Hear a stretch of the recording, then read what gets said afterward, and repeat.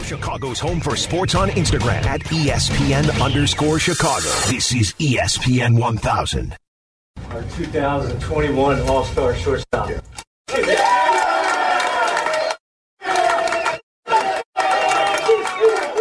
Chicago, his family, we're so proud of you. All of us are extremely proud of you. Congrats.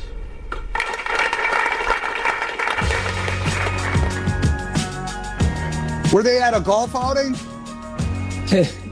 They were not down in Phoenix. They were not down right, you can tell the difference. Let's kind of frame that for everybody. That's Joel McEwing in 21 announcing Tim Anderson being an all-star, not a starter, and then him, the audio, announcing Tim Anderson being a starter. Look, I would imagine that the clubhouse is a little dead. I would not want to hear them going hooting and hollering because of what they're doing on the field. So some people look at that as, oh, the clubhouse is dead. Well, they better not act very, very excited and all of that stuff, because that's putting the cart before the horse. And it did sound like they were at some kind of golf waste management, the wild one down in Phoenix where everyone's drunk and they're, it's like a frat house. Yeah. Just it sounded like they're in this business of ours, we have sound banks and everything, and it sounds like something you would look up golf clap on the internet and play it, and it's like, oh, that's a golf match. Oh, very nice, very nice. Hey, Chris Michael checked in on Twitter real quick and used the word flummoxed as our adjective for your Chicago White Sox. Love it. Thanks for that. At ESPN 1000 on Twitter. Okay, Brian, high-low. Let's go through. Okay, so Tim Anderson is an all-star, and he's earned it. I was getting a little tired of the shilling leading up to the announcement. So the White Sox were. Yeah, I saw that, and right. I mean, it's burying the lead being that they suck. Just vote for Tim Anderson. He deserves to be an all-star. I'm not saying otherwise, but when I'm watching this team blow leads and get picked off and having an 8-5 triple play, it's got a little tiresome this week. Hey, make sure you get Tim Anderson. Right. But anyway, Tim Anderson's the bright spot because there aren't a lot of them. Only 4, count them, 1, 2, 3, 4 Chicago White Sox positions are above the major league average. They're only positive in 4 positions. And Tim Anderson, because at shortstop, they have a 0.9 game above average rating because of Tim Anderson for the most part, right? Okay. The White Sox as a whole, and this speaks volumes, they're 23 out of 30 teams in baseball wins above average because they're not above average. They're well below average. They're minus 5.5. Now think about that. They're with Colorado Rockies are right above them. The Diamondbacks are right behind them at minus 5.8. That's the company you're keeping. Okay, that's for all positions, including batting and fielding. Okay, baseballreference.com. That encompasses all the good and all the bad on either side, offense and defense. Mm-hmm. All pitching, because you've had sterling starts and at times stretches where the bullpen was really good. Still turns out to be a negative number, minus 1.2, 21st in all Major League Baseball. Starting pitching, because it's had its moments and its stretches and been better than not, 0.5 to the positive. So above the average by half a game. Okay. Relief pitching, minus 1.7, 23rd. I mean, here's your bottom 10 in 1, 2, 3, 4, 5, 6, 7, 8, 9, 10 categories. Okay. Catching, a negative number. Second base, a negative number. Third base, minus 1 game. Left field, minus 1.3. All outfield, minus 1.9. It goes on and on. You only are 4 positions. First base because of Abreu, shortstop because of Anderson, center field because of Louis Robert, and pinch hitting, you're okay, but it's not a positive number. It's minus 0.3, and that's good for 12th in all Major League Baseball. You are bottom 10 in most every other category. That gets you the record that you have. That gets you the playoff probability that you're living with today. And that is so different than the aspirations and expectations going into the season. So it's not an easy fix. Like Southside Around said, it's an off-season fix, and I don't even know how much. I mean, right now, he's right. going to August 2nd, you're not buying. You're not making some big deal or a few deals to shore up your possibilities here.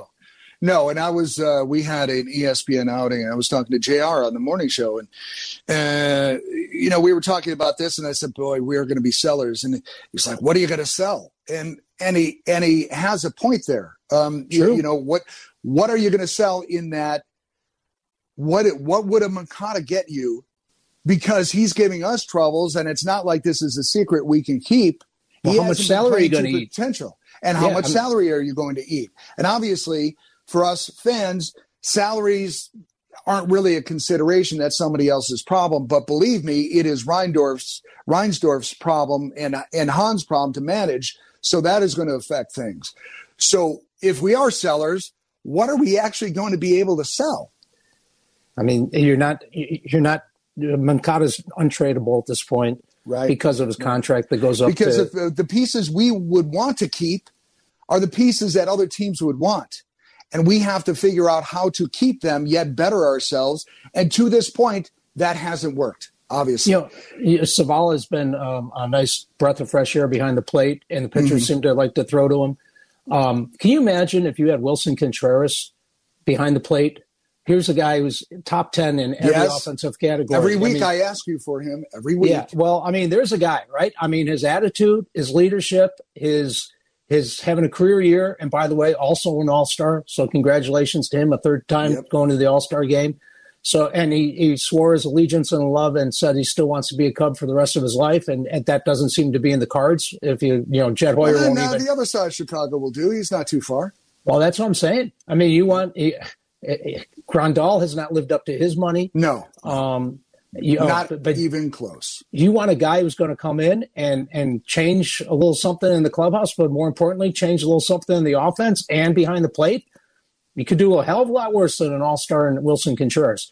But yeah, back to this thing, who are you going to sell? I mean, a lot of teams are like Andrew Vaughn. You're not selling him, right? No. Right. You have to keep him. Right. So who are you selling? I mean, you have to keep Robert. Yeah, of course, right? I mean, unless you and that gets to my point. You have to keep Anderson. Who are you going to sell? We don't have anything to sell. Yeah, you're not doing a Kyle Davidson here. You're not blowing the whole thing up, and we'll get into some of that before we get out of here. But I mean, what a week for the Blackhawks because the likelihood of 50-50 Alex DeBrincat going to not only he shipped out. There's Kirby Dach, and are they forcing Patrick Kane and Jonathan Taves to the door too by getting rid of DeBrincat? By doing that, yeah. My answer is yes, right? My answer is absolutely. I would believe that they are, and I'm not surprised at what they did.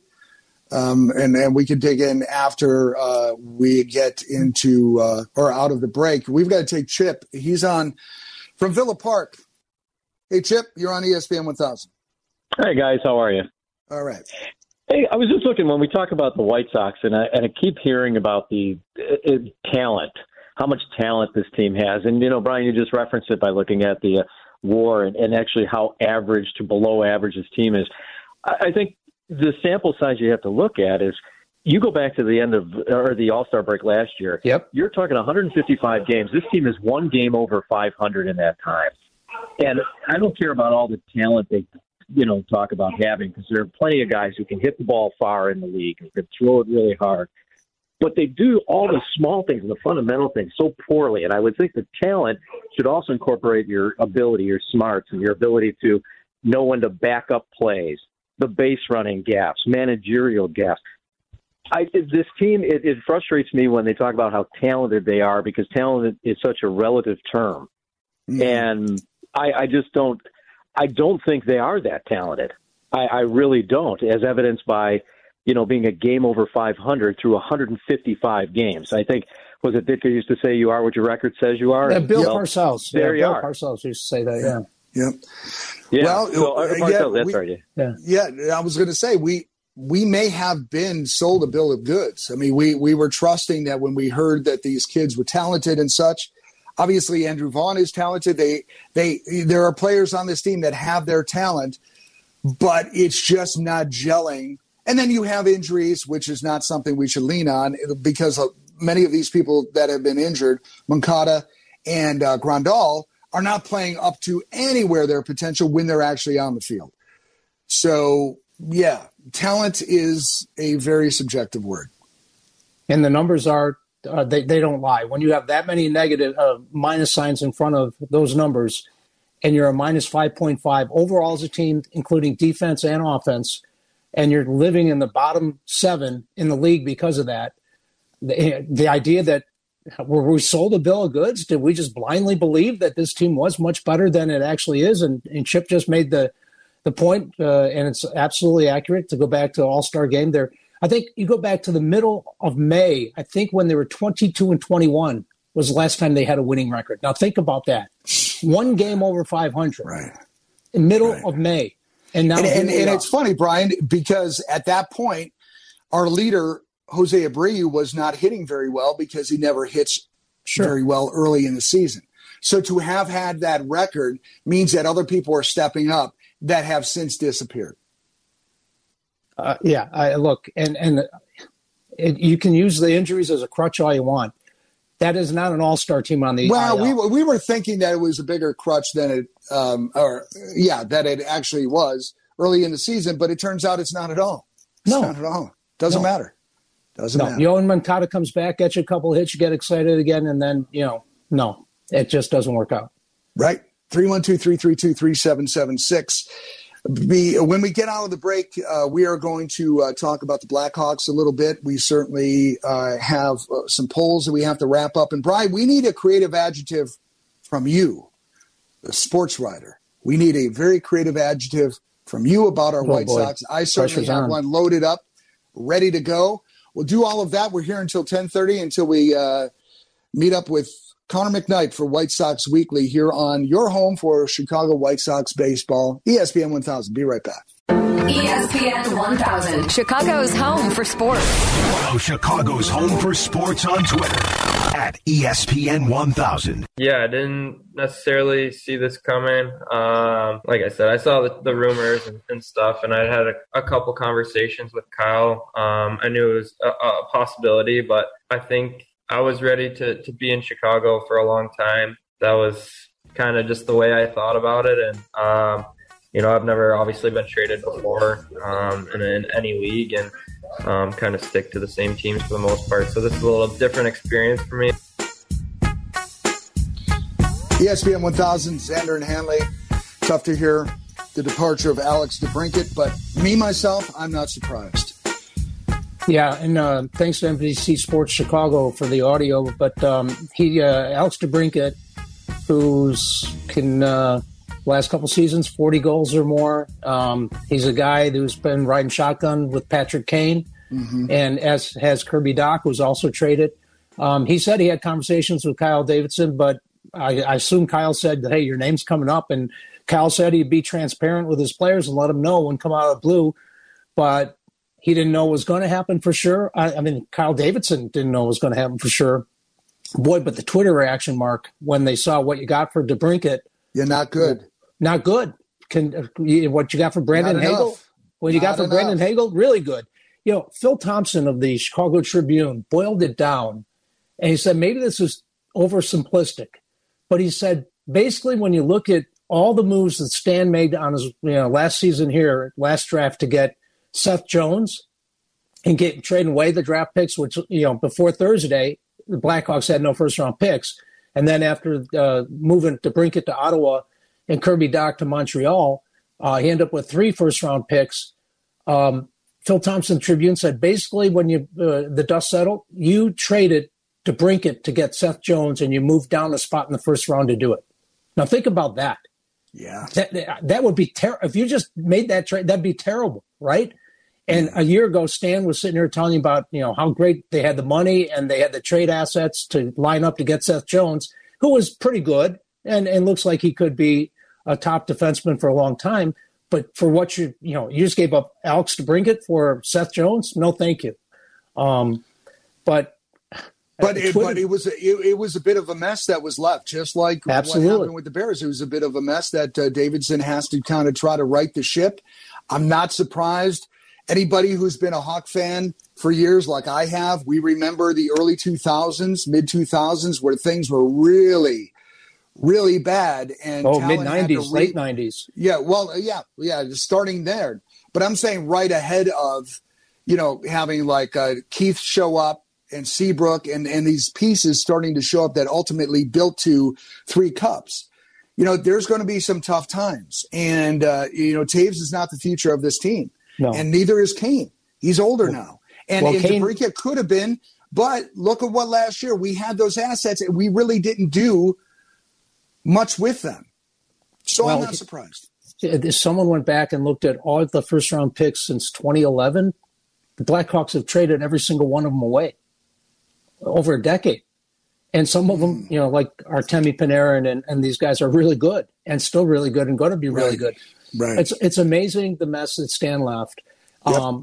Kyle Davidson, you give him credit for being bold, and he's firm in his belief that they did the right thing. And talking about the group in general, the 3 first-round picks, and Korchinski and Rinzel and Nazar said, he said they're all across the board. They're great skaters. They have size, and that combination really appealed to them. Pat Boyle, during the hockey show mid-season or so, he heard from some people inside the organization when they were redoing the front office that on their scouting reports, all of a sudden, Kyle Davidson and some of the people there wanted to know about compete level and really prioritized compete and want to and showing up every day and most shifts and everything else. And that's what they kept saying about these 3 guys in particular, that they compete, and that maybe that's something that they didn't emphasize nearly enough under Stan Bowman. But that's great. And it's great they skate. I mean, when I was covering Craig Hartsburg, one of the 6 or 7 coaches I covered the 6 or 7 years, Hartsy, I remember we asked him one time, I don't know if Murph got him a guy or whatever, and we asked him about what his initial response was looking at the guy. He said, well, it sure could help if he could skate, for bleep's sake, which is usually in hockey, skating is a thing. You need to be able to skate. It pretty much starts there. You're not getting much done if you can't skate. Yeah. So it was our other Twitter poll today, how, given the trades and the draft on Thursday, how long will the rebuild take? Because Kyle Davidson didn't put a number on it, but because of his actions Thursday, I think he might have. Yeah. The options were fewer than 3 years, greater than 3 years, or the third option is who's going to say it will take. I mean, is there any guarantee? So right, yeah, Jake, what does that poll look like? As we're going to wrap things up in a minute here. So that has more than 3 years at 67%, and who says it will at 22? Obviously, at 9, less than 3 years. Oof. Ooh, Hawks fans are a little salty right now. Yeah, they're a little salty. Like Chuck Garfien said after the game last night, he said, I'm salty Chuck these days. I want to be happy Chuck and smiley Chuck, but he's salty Chuck because of the team he's doing the pre and post for. Hey, if you're a sports fan right now, you're salty to different degrees here in Chicago. And I will say this as a Blackhawk fan, that I don't like seeing DeBrincat leave, and I don't like seeing what we've seen, but I will say this, it will depend on how these draft picks turn out. This could look like a good move if certain things happen the way we hope they will. So it's possible, but it's too early to make that call right now. But we do know it's a rebuild, and he's actually willing to use that word. Okay, but it's not too early to say that Patrick Kane said, basically, paraphrasing, he'd sure like DeBrincat to hang around. Yeah. And now that DeBrincat's gone and Doc's gone, I think Patrick Kane's as good as gone, and it's up to him to waive the no trade, how quickly that happens. And you said it, Jonathan Toews is not the future. And sadly, what you would get back for Jonathan Toews, both those guys are signed for one more year at big money. Mm-hmm. So we'll see what if Patrick Bisson, the agent for both Kane and Toews, I'm sure he's already talked to both those guys within the last 48 hours and get a temperature on where they're going to be and where do they want to stick around, and if not, Kyle Davidson has got another huge chip in Patrick Kane in particular to move and that's the thing too. If Kane doesn't want to stick around, we can thank him for his service and get the biggest return, because we have to rebuild this team. And if those 3 first rounders turn out to be anything like we're being told, that's a positive. And at some point you have to turn it over, and that's just reality. So the adjective, before we wrap up our Cubs-Sox poll, the adjective for the way you're feeling for the White Sox, Brian, before we get out of here and make room for Connor McKnight and White Sox Weekly on ESPN 1000. What's your adjective, the way you're feeling about the Southsiders right now? Well, I like salty Chuck. Chuck Garfien was salty. And I'm not a Sox fan, but I feel duped. I feel duped. Yes. I feel duped. Right, I feel because like, you feel like those we were told that this team was better than this. We were told that. And I'm not, I should be smart. I mean, I looked at it and I thought for sure they're going to win this division, even with Carlos Correa going to Minnesota. Yeah. And you know what? They got a 6% chance of winning the division right now. Right. I feel the team is paltry. That's the one I'm going through. Paltry. Actually, they have a 13.5% chance to win the division. Wild card 6%. Neither one of those are really good numbers. No, that does not make me feel any better. But thank you anyhow. All right, so we've got which team will finish higher in the division before we wrap it up? Cubs or Sox? Jake, jump in and tell us what people are thinking. Sox at 70%, Cubs at 30%. So still some hope there. They're both in third right now. Yeah. White Sox Weekly is next with Connor McKnight. This has been Hanley and Xander on Saturday morning. Thanks for joining in. Lots of great phone calls. We'll be with you tomorrow starting at 10 a.m. right here to talk about everything you want to talk about in Chicago sports on ESPN 1000. Until then, let's go White Sox. Enjoy your day.